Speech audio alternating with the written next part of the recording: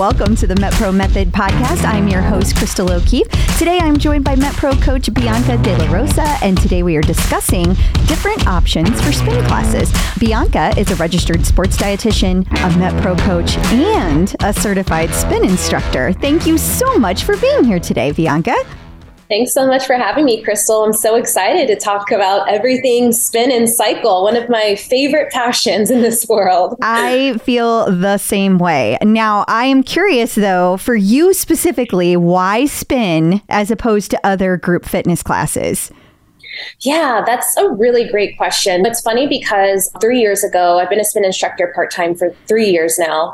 3 years ago, back in Houston, Texas, I was recruited after only my second spin class, after ever trying it. And I've done so many different group fitness classes, and really within like that second time of stepping in a room, I learned that it's the energy that is formed inside a small, dark room, really with the energy that like the instructor is giving, but being able to silence the entire world for 45 minutes.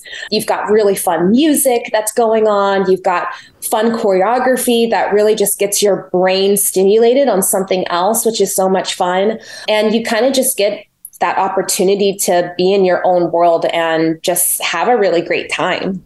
Yeah, I've tried a lot of different group fitness classes, and spin was the one thing that always spoke to me as well. Yeah. There's just something, I don't know, you work so hard, but it's somehow refreshing at the end of it. It is. It totally is. And it doesn't matter how you walked into that class, how you felt, what emotions you're feeling.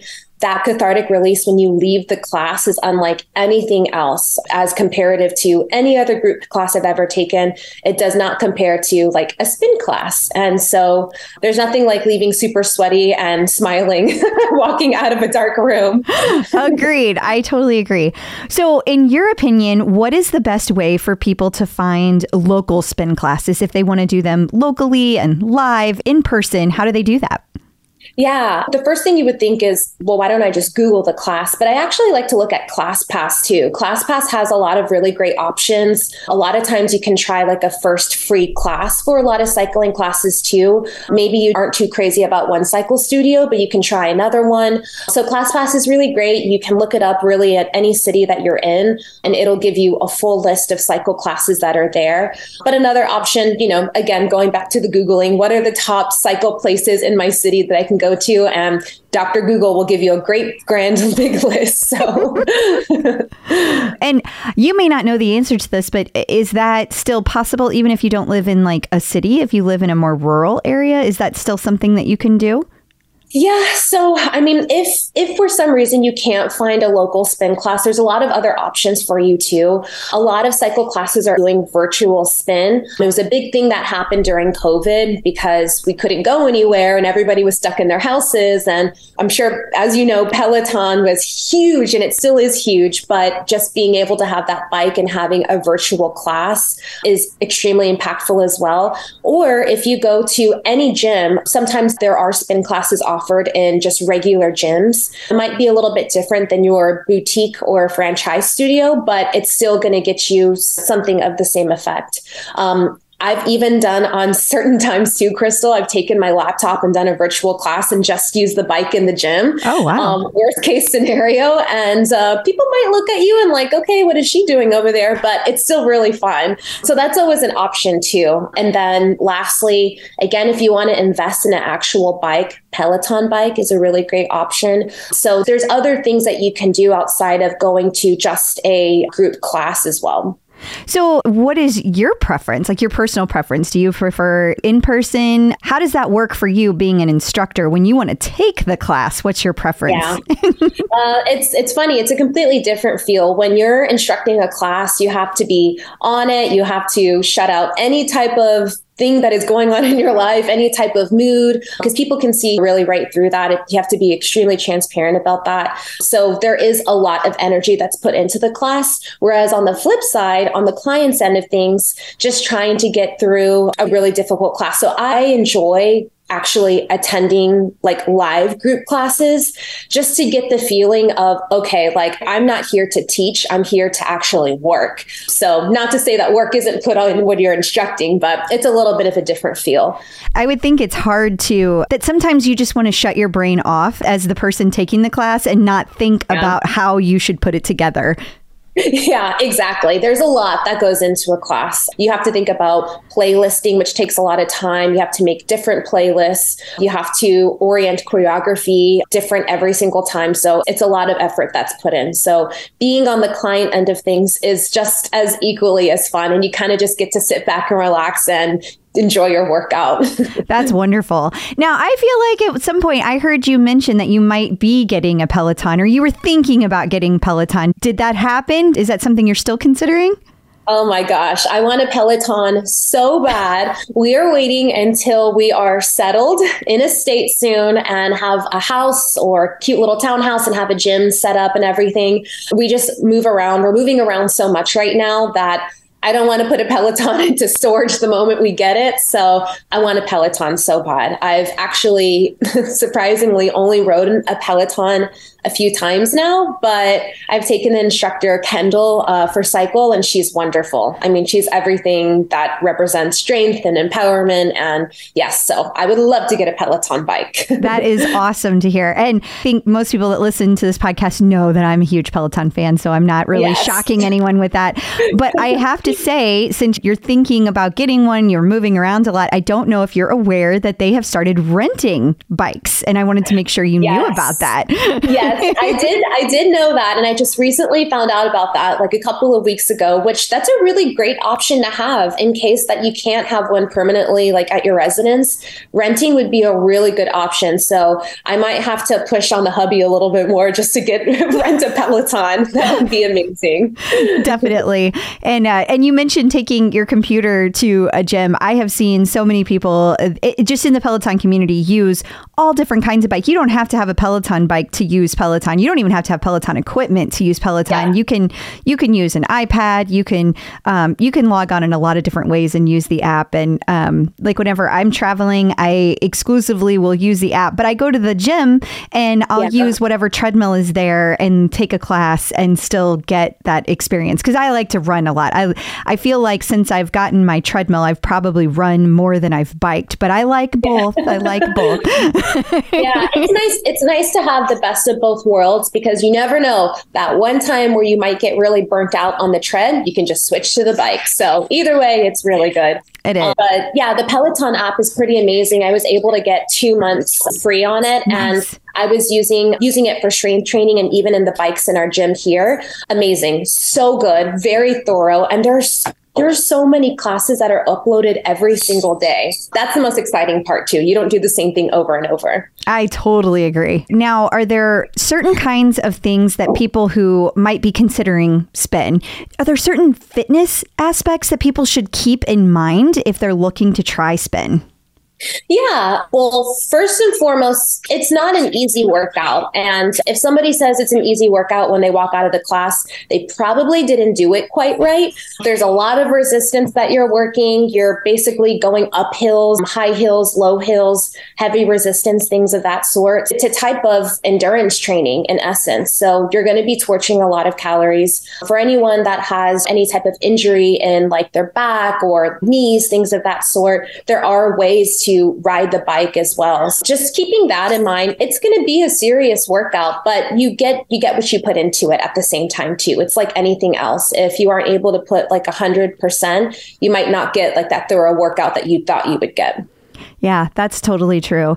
And I think that also sometimes people get really hung up on like following every cue the instructor gives. And I think if you're kind of easing into it, you know, you're brand new to it, not to get too hung up on that at first, and just kind of your first goal should just be getting through the class. Exactly. That first time that you're in a class, just get through the class. More than likely, the instructor is going to tell you about the different positions on the bike, what you might be experiencing post-bike. Everybody has a little bit of interesting and odd soreness that's a little bit different from a normal group class, but your body gets used to it. I always like to say to my clients, it takes about 2 weeks to really have a flow of the class, and it takes about a month to really start following cues. So there's no pressure. The good thing is once the lights go down, the room is dark. And so you can kind of go at your own pace. Maybe start in, the back of the room so you can kind of see what everyone else is doing. And then as you advance week to week, okay, go in the third row, go in the second row. And then if you're feeling really confident,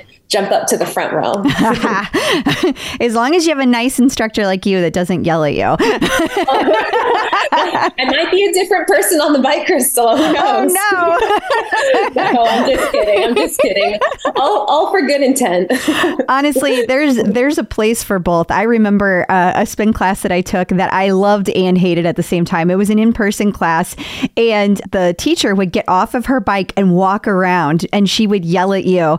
And in some ways, I didn't like that because it felt very like in your face. But at the same time, it did push me harder. Not everybody responds to that, which is why, to your point, that it's good to try different classes and different instructors and kind of find what fits for you, because there are lots of different instruction types. So there is lots of different personalities. You're going to have some that, you're right, are all in your face, and it's more of like a boot camp coach in a way. And then on the flip side, you have instructors that really bring out the best in you and make you feel good. And it's really nice to have that conversation like before class and then even after class too. And that's how you get to know like your clients and really like create that rapport with them too. So you kind of know what everyone's boundaries are and how far you can push them. But yeah, that's an interesting point that you bring up.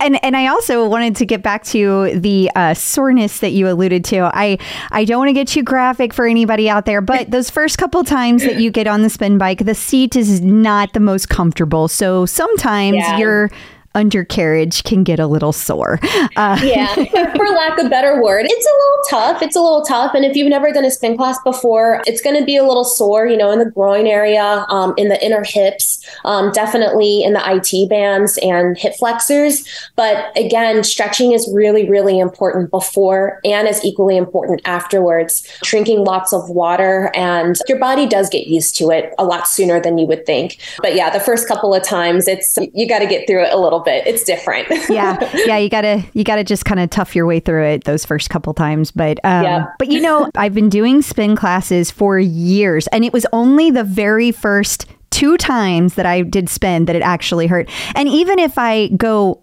like a month without taking a spin class, it doesn't hurt in the same way. Like your body really does get used to it and stay used to it. Yeah, exactly. I agree with that though. Like taking time off, even like a couple of weeks. I mean, I think at a certain point I took a couple of months off as we were transitioning and moving, and I still didn't experience that soreness when we came here to Charlottesville, Virginia. And I was not expecting that either though. So I guess maybe at a certain point, the body, it's like muscle memory, maybe in a way. So who knows? I think that's exactly right. And then I also just kind of wanted to ask about your thoughts on playlisting. I know that this is another area that is so different for every instructor. Do you have like certain artists or genres that are like your go-tos?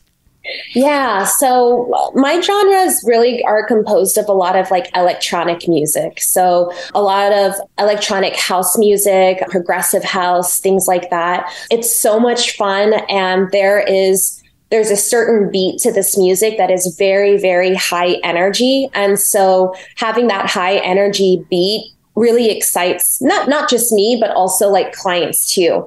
Also with electronic music, it has a beat that you can follow. There's a lot of music out there where the beats are really hard to follow when you're cycling. So electronic music gives the ability to do that. But at the same time too, I also like other things pop music is pretty good. It's something that everybody will know.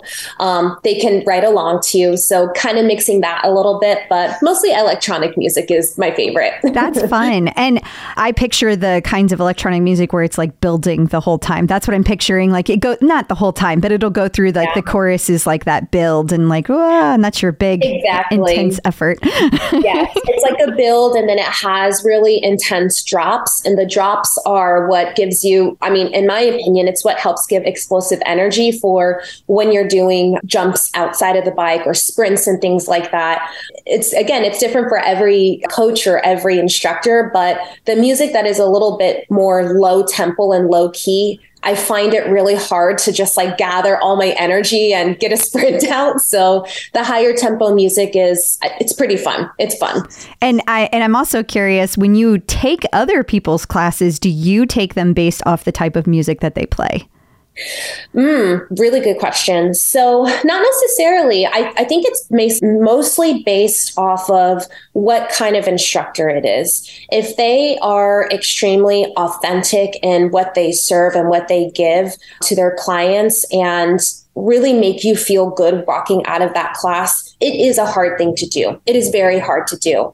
And having somebody that is motivating you and makes you feel empowered, whether you have to sit in the saddle or whether you're just killing it outside of the bike, I think it's really based on instructor. It's a plus if they have really great music, but that instructor really truly makes a big difference into how your workout is going to feel throughout and how you're going to feel walking outside of that room. Excellent points. And also, is there anything else that we missed that you wanted to make sure people at home know about when they're thinking about a spin class? Yeah, I mean, I think just if you haven't tried it before, try it at least once. And if you try it once, try it one more time, because you never know, you could end up being a cycle instructor, or you might end up finding something that resonates with you and you really love and could become a passion. It's a great thing to do, and you get to meet so many fun people. And of course, you get to exercise, and it's for your health, which is the most important thing. Those are all great points. Bianca, thank you so much for your time today. I really appreciate it. Yeah, thank you so much for having me, Crystal. I loved being here. Well, right back at you.